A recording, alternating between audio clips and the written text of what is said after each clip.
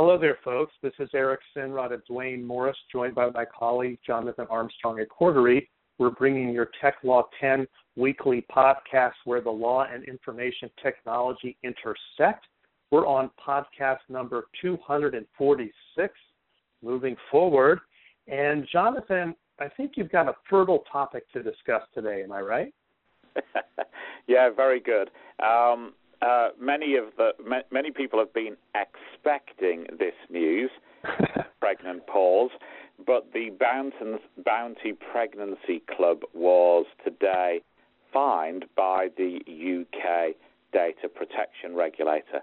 And it's quite a big fine, given it's under the pre-GDPR regime. They were fined £400,000, and that's obviously 4/5 of the pre-GDPR maximum. Obviously, a GDPR fine would be likely more substantial. So what's this case about? Well, to start off with, in some respects, this is a throwback to the ongoing investigation by the UK data protection regulator into what went on at Facebook. And avid listeners will remember that in August last year, the Information Commissioner's Office fined a similar business called Emma's Diary about £140,000.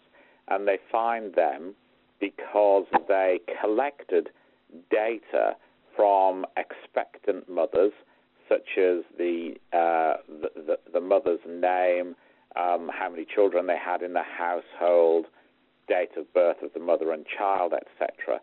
And they sold that data to Experian, which was, or they shared that data with Experian, and it was then sold to for political campaigning. And in some respects, this Bounty case is similar. So what Bounty is if you are in hospital, for example, and you've just had a child, then sometimes a midwife, sometimes somebody connected with the hospital will come round with a box, and in that box there's a sample. There are samples of things like nappies and nappy wipes. I think you call them diapers, baby powder, etc., etc. And obviously, most people think that all of that is paid for by the people whose samples are in the boxes. You can then go to we'd call it a chemist, you'd call it a drugstore, to pick up a second box, and again there are vouchers for things inside. So most people knew that Bounty was what they called a pregnancy club, and most people knew that they were sharing data or sharing information with advertisers. What I guess they didn't know, however, was that a lot more people were seeing that data. And by a lot more, I mean, Eric, a lot more. So they shared 34.3 million records from June 27 to April 2018 alone. 34.3 million records. So for a country of ballpark 60 million people, that's an awful lot of records. And they shared those records with some 39 organizations, including marketing organizations like Equifax. And, of course, the ICO said that the data that they shared was of what the ICO called potentially vulnerable people, including new mothers and obviously very young children, and by very young, an hour old, 2 hours old. So the investigator at the ICO was obviously very unhappy about all of this. And it's interesting, I think, firstly, that the fine, I think, is relatively high, but probably shows how under the old regime there was a difference. You know, if you compare the fines that Google have got more recently with this fine, it does look to be a small amount. But I think in part why it's a small amount is because Bounty have also committed to re-engineering their business. Now, under GDPR, as under the old legislation, transparency is a key element I still think most of the cases that we're going to see post-GDPR will be security-related. These cases are perhaps somewhat of the exception rather than the rule, because they spin out of this big investigation into Cambridge Analytica. But at the same time, it shows that regulators are not just interested in security, and GDPR isn't just interested in security. If you are going to take somebody's data, even if it's an overt commercial purpose to share it with advertisers, and you then share it with somebody else, then you're going to have to be very transparent, upfront, and open about that. And of course, you're going to have to be even more transparent, upfront, and open when people are in a vulnerable position, when they're literally lying on their back in a hospital bed. And it seems that Bounty's managing director has understood that. He's apologized for what went on. He said, we did not take a broad enough view of our responsibilities. We weren't robust enough. He says that they now keep far less data and they share it with less people. They say that they've terminated all of their relationships with data brokers. They've gone through a comprehensive training program, they say, to comply with the legislation. I know that some hospitals have refused Bounty access to their premises. And in addition, they said that they are going to appoint an independent data expert to monitor them. And so that will be a review every year. Now, we've seen a couple of clients do that on a voluntary basis where they're handling a lot of data. And as you know, I think, Eric, we've been over to the U.S., a far-flung part of the U.S., to do that sort of exercise for a client who wanted assurance rather than them having already had an incident.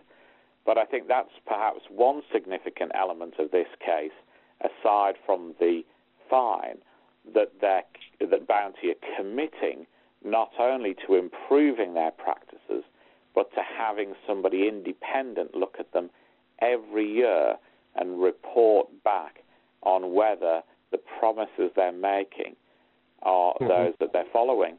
And we've seen this in the FCPA agenda arena, the Bribery Act arena, where oftentimes the impact of having a monitor or an audit in place is far greater than the fine itself.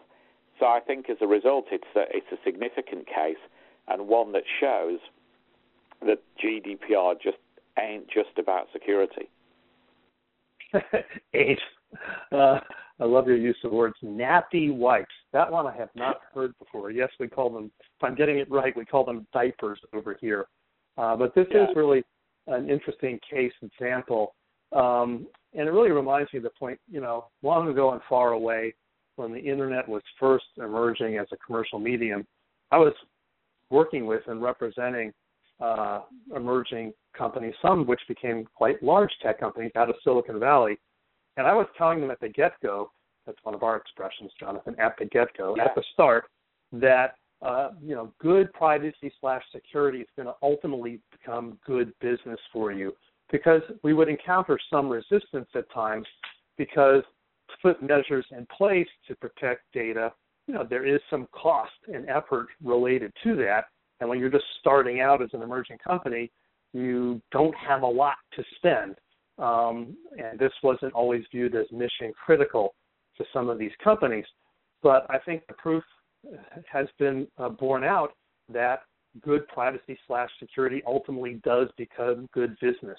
It enhances the brand, and actually, spending some money on the front end to protect data saves so much money on the back end if you can prevent problems in terms of hacks that need to be remediated, and it's basically your brand needing to be rehabilitated in terms of your image. And I think this is an interesting case example that you point out, and you've gone through the elements as to why it's a good case example, especially having this independent party put in place to make sure that not only are promises given on the front end once the problem has emerged and come to light, but also to assure that those promises are being kept. And this reminds me of when I was counseling companies on how to build their privacy policies.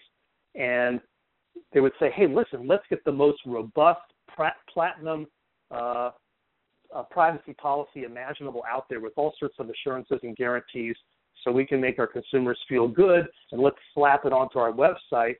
I said, listen, do not make any promise you cannot keep.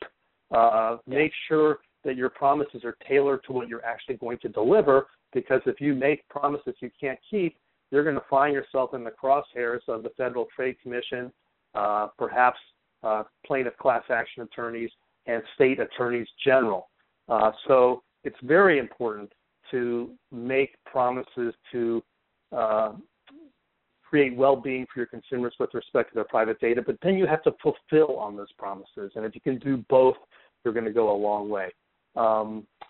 Any final thoughts, Jonathan? Any nappy wipes to clean up the situation? No, good points, well made, and I'm sure that we're going to see more of these cases as this investigation continues. My suspicion is that Emma's Diary and Bounty aren't the only two that have been at this type of practice. Yeah. All right. Well, good topic. Thank you for sharing. We look forward to getting further ideas from you listeners in terms of topics you want us to cover going forward. You can reach me, Eric Sinrod, at ejsinrod@dwaynemorris.com. You can find us on all the usual social media outlets. And, Jonathan, you always get the last word. Thanks very much, Eric. Jonathan.Armstrong@CaudryCompliance.com. If anyone wants a copy of the ICO's findings in details, just shoot me an email and I'll send them through. Do connect with us on LinkedIn or however else you choose. And all that remains is to thank you for listening, and we'll talk to you again in a week or so. Cheers.